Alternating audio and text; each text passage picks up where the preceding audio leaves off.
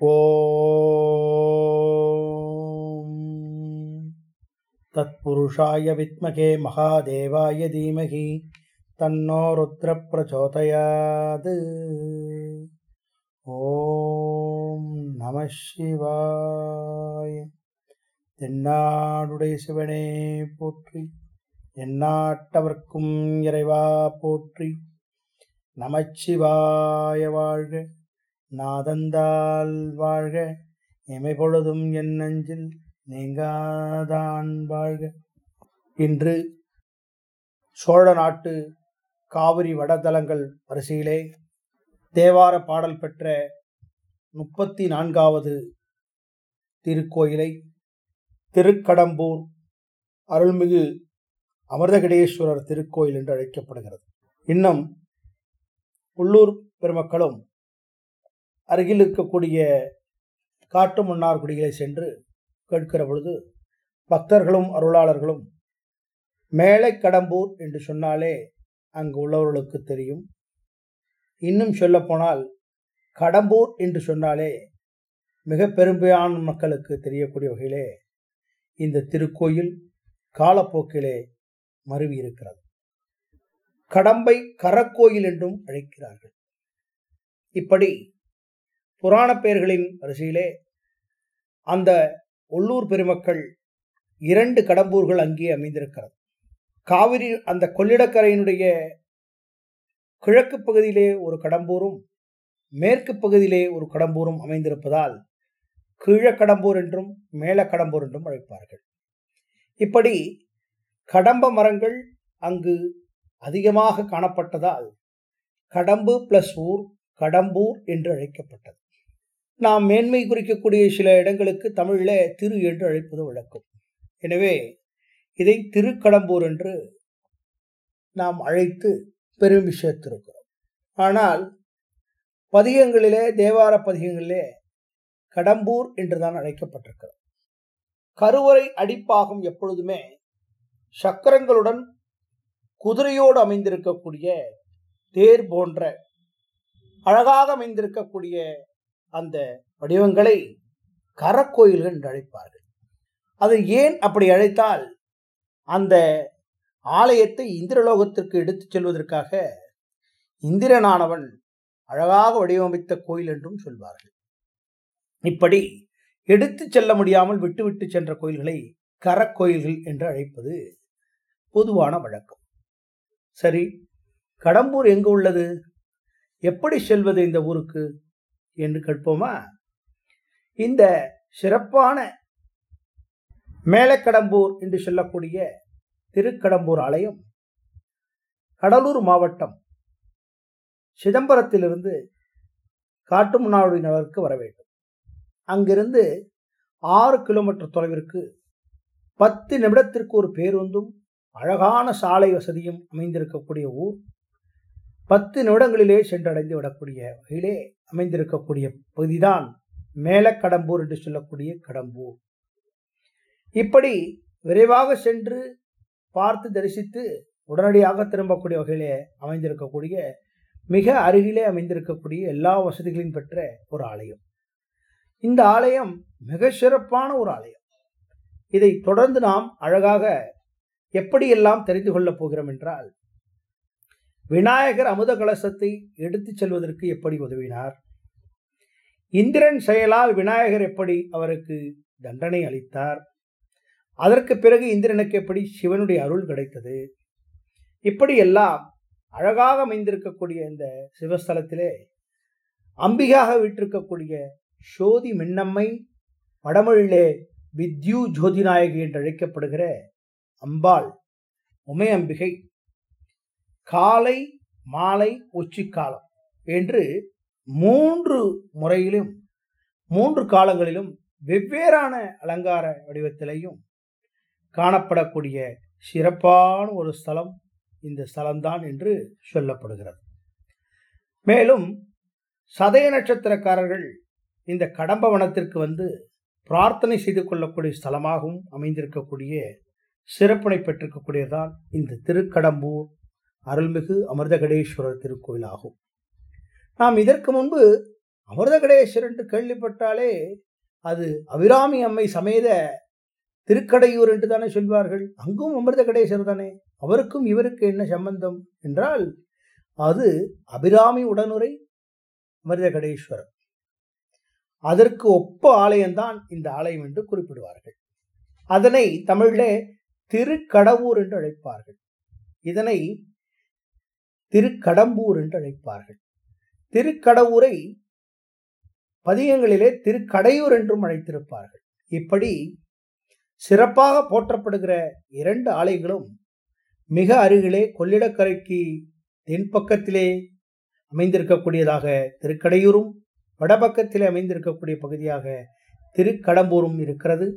மொத்தத்தில் 2மே ஒரே பிரார்த்தனை ஸ்தலமாகவே அமைந்திருக்கிறது. இப்படி இந்த திருக்கடம்பூர் என்று சொல்லக்கூடிய இந்த ஆலயத்தில் திருக்கடையூரை போன்று ஆயுஷ் ஹோமம், ஷஷ்டிய பிருத்தபூர்த்தி, சதாபிஷேகங்களும் செய்து கொள்கிறார்கள். இப்படி சிறப்பான ஒரு ஸ்தலமாக அமைந்திருக்கக்கூடிய திருக்கடம்பூருடைய ஸ்தல வரலாறு என்ன, எப்படி இது வந்தது என்று நாம் தெரிந்து கொள்ள வேண்டாமா? இதோ அந்த வரலாறுக்கு சொல்லுவோமே என்று பார்க்கிற பொழுது இந்த வரலாறு என்ன சொல்கிறது? மிகப்பெரிய வரலாற்றை எடுத்து சொல்கிறது. என்ன சொல்கிறது என்று பார்ப்போமே. அதாவது திருக்கடம்பூர் என்று சொன்னாலே அந்த ஆலயத்தினுடைய சிறப்பம்சம் கரக்கோயில் என்று சொல்கிறோம். இப்படி கரக்கோயில் என்று சொல்கிற பொழுது இந்த கதையிலே வரக்கூடிய விஷயம் நாம் முன்பே பார்த்திருக்கிறோம், திவ்ய தேசங்களிலும் கேட்டிருக்கிறோம். பார்க்கடலில் அமுதம் கடைத்து எடுக்கின்ற போது தேவர்களுக்கும் அசுரர்களுக்கும் அந்த அமுதத்தை எடுப்பதற்காக அந்த மலையை மத்தாகவும் வாசுகி பாம்பை அந்த கடைவதற்குண்டான கயிறாகவும் பயன்படுத்தி ஒருபுறம் தேவர்களும் மறுபுறம் அசுரர்களும் இருந்து கடைகின்ற போது பல்வேறு விதமான பொருள் வருகிறது. இறுதியிலே வந்த அமிர்தத்தை எடுத்து உண்ணுகிற பாக்கியத்தை பெற்றிருக்கக்கூடிய அவர்களே திருமால் மோகினி அவதாரத்தில் வந்து வழங்கி அசுரர்களை ஏமாற்றி தேவர்களுக்கு வழங்கி சென்றார் என்றும் நாம் பார்த்திருக்கிறோம்.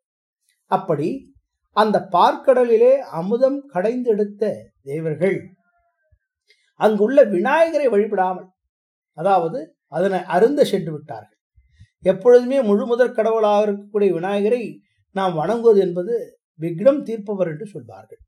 எந்த விதமான கலகங்களும் வராமல் காப்பாற்றக்கூடியவர் என்பதுதான் வினயம் இல்லாமல் தீர்க்கக்கூடியவர் என்று சொல்லக்கூடிய விநாயகரை எல்லாவிதற்கும் முழுமுதல் நாயகராக வணங்காமல் தேவர்கள் எடுத்து சென்று விடுகிறார்கள். அதனை அருந்தவும் சென்று விடுகிறார்கள். அந்த சமயத்தில் விநாயகர் அவர்களுக்கு அவர்ந்த தேவர்கள் பெருமானுக்கு பாடம் புகட்டுவதற்காக அந்த அமுத கலசத்தை திருடிச் சென்று எடுத்து விடுகிறார். எடுத்து சென்று ஓடி மறைந்து விடுகிறார். என்ன செய்வது? அவர் இந்த கடம்பவனம் வழியாக சென்ற பொழுது கலசத்தில் இருந்த அமிர்தத்தில் ஒரு துளி தரையில் விழுந்து விட்டதாம். அப்படி தரையில் விழுந்து விட்ட பொழுது அதை என்ன செய்வது அப்படி என்று பார்க்கிற பொழுது தரையில் விழுந்த இடத்திலே சிவபெருமான் சுயம்புலிங்கமாக தோன்றிவிட்டார். இதுதான் இந்த ஸ்தலத்தினுடைய சிறப்பாக அமைந்திருக்கிறது. எனவே விநாயகப் பெருமானை வணங்காமல் தாம் அமுதத்தை எடுத்து சென்று உண்ண நேர்ந்த இந்த நிகழ்ச்சியை நினைத்து தவறை உணர்ந்த இந்திரனும் தேவர்களும் இங்கு விநாயகரிடம் தங்கள் செயலுக்கு வருந்தி தங்களை மன்னித்தருள்வாயாக என்று அமுதத்தை தரும்படியாகவும் அமுத கலசத்தை ஒளித்து வைத்திருக்க இடத்தை சொல்லுமாறும் கேட்டு வேண்டுகிறார்கள். அப்படி வேண்டுகிற பொழுது இந்திரனுக்கு அமுத கலசத்தை கொடுத்து அருள் புரிகிற விநாயகப் பெருமான் என்ன செய்கிறார்? இப்படி சொல்லுகிற பொழுது அந்த விநாயகப் பெருமானிடத்திலே வாங்கி தாருங்கள் என்று கேட்கிற பொழுது சிவபெருமான் அந்த இடத்திலே சுயம்பாக தோன்றிய அந்த அமிர்த துளி விழுந்த இடத்திலே சிவபெருமான் இங்கே தங்கி அமிர்தகடேஸ்வரராக பெயருடன் காட்சியளித்து அவர்களுக்கு அவருடைய வேண்டுதலையும் நிறைவேற்றி அங்கேயே காட்சியளிக்கும்பாறு இவர்கள் வேண்டுகோளை ஏற்று அமிர்தகடேஸ்வரராக காட்சியளித்த ஸ்தலம்தான் இந்த திருக்கடம்பூர் என்று சொல்லக்கூடிய சிறப்பான ஸ்தலம். இன்னும் சில கதைகளை சொல்லுகின்றோம். இப்படி பெருமை வாய்ந்திருக்கக்கூடிய இந்திரன் சென்று பெற்று வந்த இந்த சிவஸ்தலத்திலே இந்திரனுடைய தாய் இங்கு வந்து வழிபட்டு சென்றிருக்கக்கூடிய ஐதீகத்தையும் சொல்கிறார்கள். தாயினுடைய வயது காரணமாக தாய் எளிதாக இங்கு வந்து பூலோகத்திலே வழிபட்டு செல்ல முடியாமல் அவர் ஆசைப்படுகிற இந்த கோயிலை குதிரைகளை பூட்டி இந்த கருவறையோடு இழுத்துச் செல்ல முயற்சி செய்தானாம் இந்திரதேவன். ஆனால் இந்த முயற்சிக்கு முன்பாக அவன் யாரை வணங்க வேண்டும்? விநாயகப் பெருமானிலே வணங்க வேண்டும். விநாயகரை மறந்து விட்டான். தனக்கு இருக்கக்கூடிய அந்த பெரிய பெருமையாலும் அந்த கர்வத்தாலும் விநாயகரை மறந்து விடுகிறான். பாடம் புகட்டாம விட்டு விடுவாரா? விநாயகர் தேர் சக்கரத்தை தன் காலால் மிதித்து கொண்டார். எனவே இந்திரன் முயற்சியானது முழுவதுமாக தோல்வியடைந்து இங்கேயே விட்டுவிட்டு செல்ல நேர்ந்து விடுகிறது. இப்படி இந்திரனானவன் விநாயகரிடம் மன்னிப்பு கேட்டானாம். நான் தெரியாமல் செய்துவிட்டேன், என்னை மன்னித்தருள வேண்டும், தான் தேரை எடுத்து செல்ல எனக்கு ஆணையிடுமாறும் கேட்டு அவரிடம் வேண்டுகிறார். உடனே விநாயகர் என்ன சொல்கிறார்? கோடி லிங்கத்தை பிரதிஷ்டை செய்தால் தேரை கொண்டு செல்லலாம் என்று ஆணையிடுகிறார். உடனே இந்திரனும் தனக்கு எல்லா விதமான சக்திகளும் இருப்பதாக எண்ணி ஆணவத்துடன் லிங்கம் செய்ய ஆரம்பித்து விடுகிறார். ஆனால் அந்த லிங்கங்கள் செய்ய செய்ய செய்ய அனைத்து லிங்கங்களும் பின்னப்பட்டு போகின்றன, உடைந்து விடுகின்றன. உடனே இந்திரனானவன் தான் செய்த தவறை மீண்டும் உணர்ந்து இந்த தவறுக்கு என்னை மன்னித்தருள வேண்டும் என்று விநாயகர் பெருமானிடத்திலே கேட்கிறார். அதற்கு பிறகு நான் செய்து கொண்டே இருக்கிற தவறை விநாயகப் பெருமான் மன்னிக்க மாட்டேன் என்கிறார் என்று சொல்லி அங்கு எழுந்தருளி இருக்கக்கூடிய சிவம்பாக அமைந்திருக்கக்கூடிய அமிர்த கடேஸ்வரை சென்று பிரார்த்திக்கிறார். பிரார்த்தித்து வணங்குகிற பொழுது மனம் இறங்கி சிவபெருமானானவர் நீ அவர் சொன்னது போலவே 1000 முறை தன்னுடைய நாமத்தை சொல்லி ஒரு லிங்கத்தை செய்ய தெரிவித்தார் அமிர்த கடேஸ்வர பெருமான். அதன்படி இந்திரனும் ருத்ரகோடீஸ்வர லிங்கத்தை அங்கு செய்து சிவபெருமான் அவனுக்கு காட்சி கொடுத்து நான் இங்கேயே குடிகொள்ள விரும்புவதாக கூறி அவன் தாய்க்கு பதிலாக இந்திரனே இங்கு வந்து தன்னை தரிசிக்கலாம் என்று அருளை வழங்கி சிறப்பித்த ஒரு ஸ்தலம்தான் இந்த திருக்கடம்பூர் என்பது மறக்க முடியாத ஒரு கதையாக அமைந்திருக்கிறது. எனவே இந்திரனும் அதை ஏற்றுக்கொண்டு தன்னுடைய தவறுக்கு மன்னிப்பு கோரி விநாயகப் பெருமானிடத்திலும் அங்கு சுயம்பாக தோன்றியிருக்கக்கூடிய அமிர்த கடேஸ்வரத்திலும் பிரார்த்தனை செய்து கொண்டு தனக்கு வரமாக அருள வேண்டும் என்று கேட்டுக்கொண்டார். எனவே அப்படியே ஆகட்டும் இந்திரன் பகவானே என்று சொல்லி இந்திரனுக்கு சிவபெருமான் அருளாசி வழங்கி தினமும் இங்கு இந்திரன் வந்து பூஜை செய்வதாக ஒரு ஐதீகமாக இன்றைக்கும் சொல்லப்படுகிறது. இப்படி கிழக்கு நோக்கிய 3 நிலை ராஜகோபுரமாக இருக்கக்கூடிய இந்த ஆலயத்திலே கொடிமரங்கள் இல்லாமல் இத்தல சிவலிங்கம் நவபாஷாணத்தால் செய்யப்பட்ட ஒரு அழகான ஒரு ஆலயமாக அமைந்திருக்கிறது. இப்படி அழகாக அமைந்திருக்கக்கூடிய இந்த கருவறையிலே தேர் சக்கரங்களுடன் குதிரை இழப்பதை போன்று தேர் வடிவிலே இந்திரனானவன் தன் தாய் வணங்க வேண்டும், பூலோகத்திற்கு வயது மூப்பு காரணமாக வர முடியாது என்பதற்காக அழகாக அமைக்கப்பட்டிருக்கக்கூடிய வெளி முழுவதும் சிற்பங்கள் நிறைந்த இந்திரன் கோயிலை இழுத்துச் செல்ல முயற்சி செய்த போது விநாயகரானவர் சக்கரத்தை மிதித்தது போன்ற அதன் அடையாளமாக இடது பக்க சக்கரம் பூமியிலே பதிந்து அழகாக அமைந்திருக்கக்கூடியதாக காட்சியளிக்கிறது. இப்படி அழகும் பெருமையும் வாய்ந்திருக்கக்கூடிய இந்த ஆலயத்தினுடைய ஸ்தல பெருமைகள் என்ன என்று சொல்லுகிறது என்று சொன்னால், ஸ்தல பெருமை என்று சொன்னாலே இந்த இடத்துல அழகாக அமைந்திருக்கக்கூடிய இந்த இடத்திலே ரிஷபதாண்ட மூர்த்தி என்று சொல்லக்கூடிய ஒரு சுவாமி அமைந்திருக்கிறார். அதாவது பிரதோஷ நாளில் மட்டுமே இவரை தரிசிக்கக்கூடிய வகையில் அமைந்திருக்கக்கூடிய, மற்ற நாட்களில் தரிசிக்க முடியாத அழகாக அமைந்திருக்கக்கூடிய ஒரு சிலை வடிவம் இங்கு மட்டுமே அமைந்திருக்கிறது. அதாவது தன்னுடைய ரிஷப வாகனத்தின் மேல் ஏறி சிவபெருமான் அழகாக நடன காட்சி செய்வதுதான் ரிஷபதாண்ட மூர்த்தி என்று சொல்வார்கள். இது ஒவ்வொரு மாதமும் பிரதோஷன்று இவருக்கு சிறப்பு பூஜை நடைபெற்று நந்தி மீது நடனமாடிய கோலத்திலே 10 திருக்கரங்களுடன் இருக்கக்கூடிய உற்சவராக காட்சி கொடுக்கக்கூடிய ஒரே ஸ்தலம் இது. பிரதோஷ நாளில் மட்டும் வழிபடக்கூடிய சிறப்பான ஸ்தலமாக அமைந்திருக்கக்கூடியதான் இந்த திருக்கடம்பூரில் எழுந்தருளிக்கக்கூடிய ரிஷபதாண்ட மூர்த்தி. எந்த இடத்திலும் இருக்காது. மற்ற இடங்களிலே சோமாஸ்கந்தராக விளம்பரக்கூடியதாக அமைந்திருக்கும். இந்த இடத்திலே மட்டும் ரிஷபதாண்ட மூர்த்தியாக எழுந்தருளி அழகாக காட்சி தரக்கூடிய ஒரே சிவஸ்தலம் இந்த திருக்கடம்பூர் அமிர்த கடேஸ்வரர் ஆலயமாக அமைந்திருக்கிறது. இப்படி இந்த சிறப்பாக அமைந்திருக்கக்கூடிய இந்த ஆலயத்தினுடைய கீழ் பீடத்திலே பார்வதி, திருமால், பைரவர், வீரபத்திரர், விநாயகர், நாரதர், நந்திதேவர், பிருங்கி முனிவர், மிருகண்ட மகரிஷி, கந்தர்வ மகரிஷி மற்றும் பல பூதகணங்களையும் பார்க்க முடிகிறது. இப்படி எல்லோரும் வந்து வணங்கி தனங்களுக்கு சிறப்பு பெற்று பிரார்த்தனையோடு அருள் வழங்கப்பட்ட ஸ்தலமாக அமைந்திருப்பதற்கு இந்த சிலைகள் எடுத்துக்காட்டாக விளங்குவதாக ஐதீகமாக சொல்கிறார்கள். இப்படி இந்திரனுடைய ஆணவத்தை போக்கிய அந்த விநாயகர் எல்லா வகையிலும் தேர் சக்கரத்தை அழுத்தியும் தேரை எடுத்துச் செல்ல முடியாமலும் இருந்த அந்த விநாயகரை ஆரவார விநாயகர் என்று அழைக்கப்பட்டு தனி சன்னதியோடு காட்சியளிக்கிறார். இப்படி அமிர்த கலசத்தையும் தூக்கிச் சென்றும் தேர் சக்கரத்தை மிதித்தும் ஆரவாரம் செய்ததால் இவருக்கு ஆரவார விநாயகர் என்ற திருப்பெயர் அமைந்திருக்கிறார். இவர் சிரசை இடதுபுறம் சாய்த்தபடி ஆக்ரோஷமான முகத்துடன் காட்சியளிக்கக்கூடிய ஒரே ஒரு இடம் விநாயகர் கோபத்துடன் காட்சியளிக்கக்கூடிய ஒரு ஸ்தலமாக அமைந்திருக்கக்கூடியது இந்த சிறப்பான அமைந்திருக்கக்கூடிய ஸ்தலம். மேலும் சிறப்பு சேர்க்கின்ற வகையில இந்த ஆலயத்திலே துர்க்கை சங்கு சக்கரத்துடன் சிம்ம வாகினியாகவும் மகிஷாசுர மர்தினியாகவும் காட்சியளிக்கக்கூடிய ஒரே ஒரு ஸ்தலம்.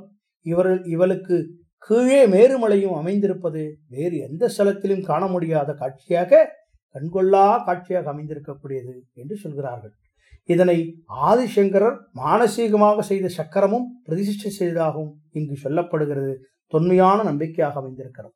இப்படி அழகாக சொல்லிக்கொண்டே போகிற பொழுது நவக்கிரகங்கள் அவரவர்களுக்குரிய நாளிலே இந்த தலத்து சிவபெருமானை வழிபடுவதாக ஒரு ஐதீகமும் சொல்கிறார்கள்.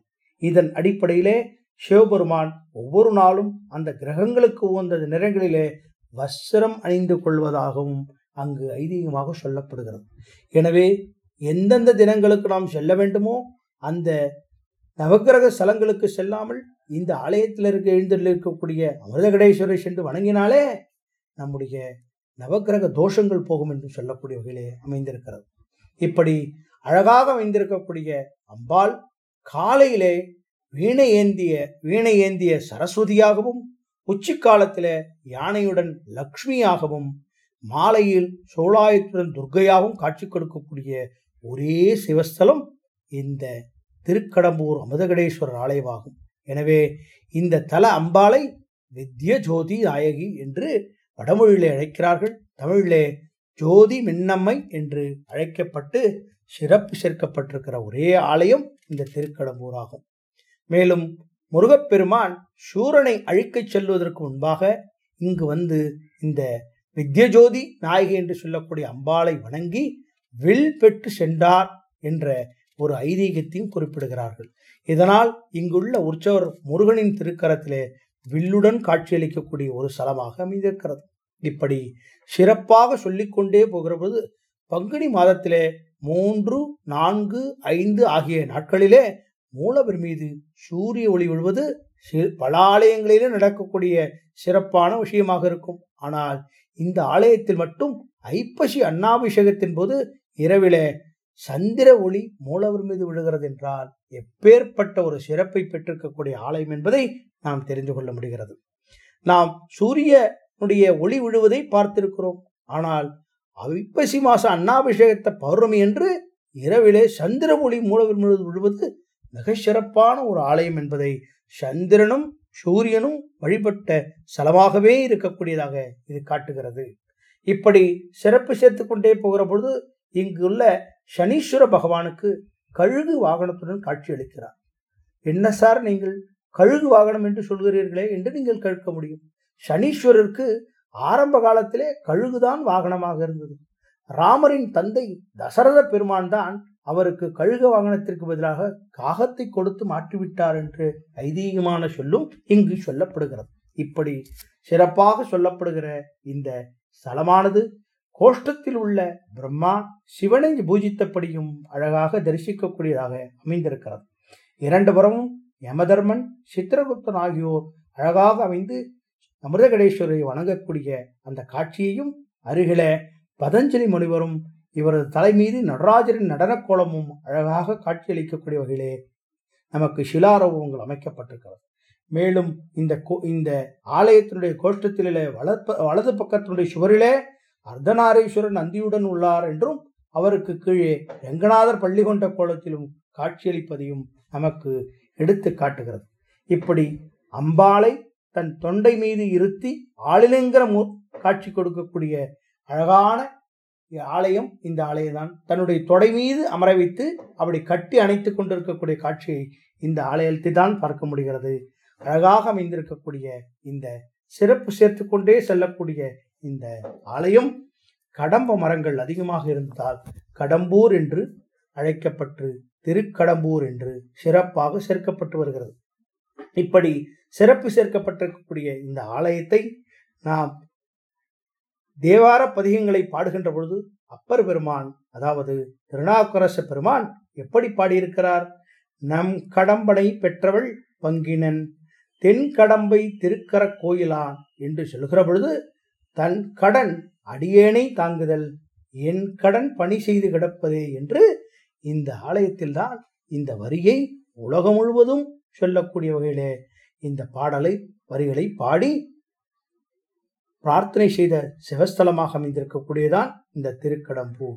என் கடன் பணி செய்து கிடப்பதே என்ற வரி உலகம் முழுவதும் இன்றைக்கு எல்லா விதமான செயலுக்கும் சொல்கிற பொழுது எதையும் எதிர்பார்க்காமல் நான் சிவனுடைய சரணாகதி அடைகிறேன் என்று சொல்லக்கூடிய வகையில என் கடன் பணி செய்து கிடப்பதே என்று சொல்லக்கூடிய வகையிலே அமைந்திருக்கிறது. இப்படி சிறப்பு சேர்த்து கொண்டே செல்லக்கூடிய இந்த ஸ்தலத்திலே வந்து வழிபடுபவர்களுக்கு என்னென்ன விதமான பிரதிபலன்கள் ஏற்படுகிறது என்று பார்க்கின்றோம். பிரார்த்தனை பலமாக என்ன செய்வதென்றால் இந்த தலத்திலே வந்து வழிபட்டால் நம்முடைய கடன்கள் தீர்ந்து விடுகிறது. கடம்ப வன தலம் என்பதால் சதய நட்சத்திரக்காரர்கள் சென்று வணங்கக்கூடிய பிரார்த்தனை ஸ்தலமாக அமைந்திருக்கிறது. திருமணை தடை பெற்றவர்கள், புத்திரபாக்கியம் இல்லாதவர்கள் இங்கு வந்து இறைவனை வழிபட்டு அம்பாளுக்கு மஞ்சள் கிழங்கு வளையல்கள் படைத்து சிறப்பாக வழிபடுகிற பொழுது அவர்கள் நினைத்த பிரார்த்தனை நிறைவேறுவதாகவும் ஐதீகமாக சொல்லப்படுகிறது. ஜாதகத்திலே இருக்கக்கூடிய கிரகங்கள் சரியான அமைப்பிலே இல்லாமல் இருப்பவர்கள் இங்கு வந்து கிரகதோஷம் போக வேண்டிக் கொள்கிறார்கள். இப்படி கிரகதோஷ பரிகார ஸ்தலமாகவும் நீண்ட ஆயுளை கொடுக்கக்கூடிய தலமாகவும் அமைந்திருக்கக்கூடிய இந்த சிவஸ்தலம்தான் அமிர்தகடேஸ்வரர் திருக்கோயில் அமைந்திருக்கக்கூடிய திருக்கடம்பூர் என்று சொல்லக்கூடிய ஸ்தலமாக அமைந்திருக்கிறது. இப்பேற்பட்ட சிறப்பு வாய்ந்த இந்த 34வது தேவார பாடல் பெற்ற சிவஸ்தலத்தை திருஞான சம்பந்தர் ஒரு பதிகமும் அப்பர் திருநாவுக்கரசர் 2 பதிகளும் பாடி அருணகிரிநாதர் இந்த தல முருகனையும் பாடியுள்ள சிறப்பை கேட்கிற பொழுது பெருமையும் புகழும் அடைந்திருக்கக்கூடிய இந்த ஸ்தலம் செவ்வாய் கிரகம் தனக்கு அதிபதியான முருகனை இந்த தலத்திலே வந்து வழிபட்டதாகவும் ஐதீகமாக சொல்கிறார்கள். எனவே செவ்வாய் தோஷம் உள்ளவர்களும் இங்குள்ள முருகனுக்கு சிகப்பு வத்திரம் சாஸ்தி அதன் வேகம் தனிய வேண்டிக் கொள்வதாகவும் ஐதீகமாக சொல்கிறார்கள். இப்படி பெருமையும் புகழும் புராதனமும் மிக்க ஆலயமாக இருக்கக்கூடிய திருக்கடம்பூர் அருள்மிகு அமிர்தகடேஸ்வரர் திருக்கோயிலே எழுந்தருளிக்கக்கூடிய மூலவர் அருள்மிகு அமிர்தகடேஸ்வரர், எழுந்தருளிக்கூடிய அம்பிகை சோதி மின்னம்மை என்று தமிழிலும் வித்யுத் ஜோதி நாயகி என்று வடமொழியிலும் அழைக்கப்பட்டு சிறப்பாக காட்சி தருகிறார்.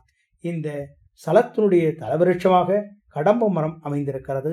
இங்கு அமைந்திருக்கக்கூடிய சிறப்பான பரிசுத்தமான தீர்த்தம் சிவ தீர்த்தம் என்றும் சக்தி தீர்த்தம் என்றும் சொல்கிறார்கள். ஓம் நம சிவாய. தென்னாடுடைய சிவனே போற்றி,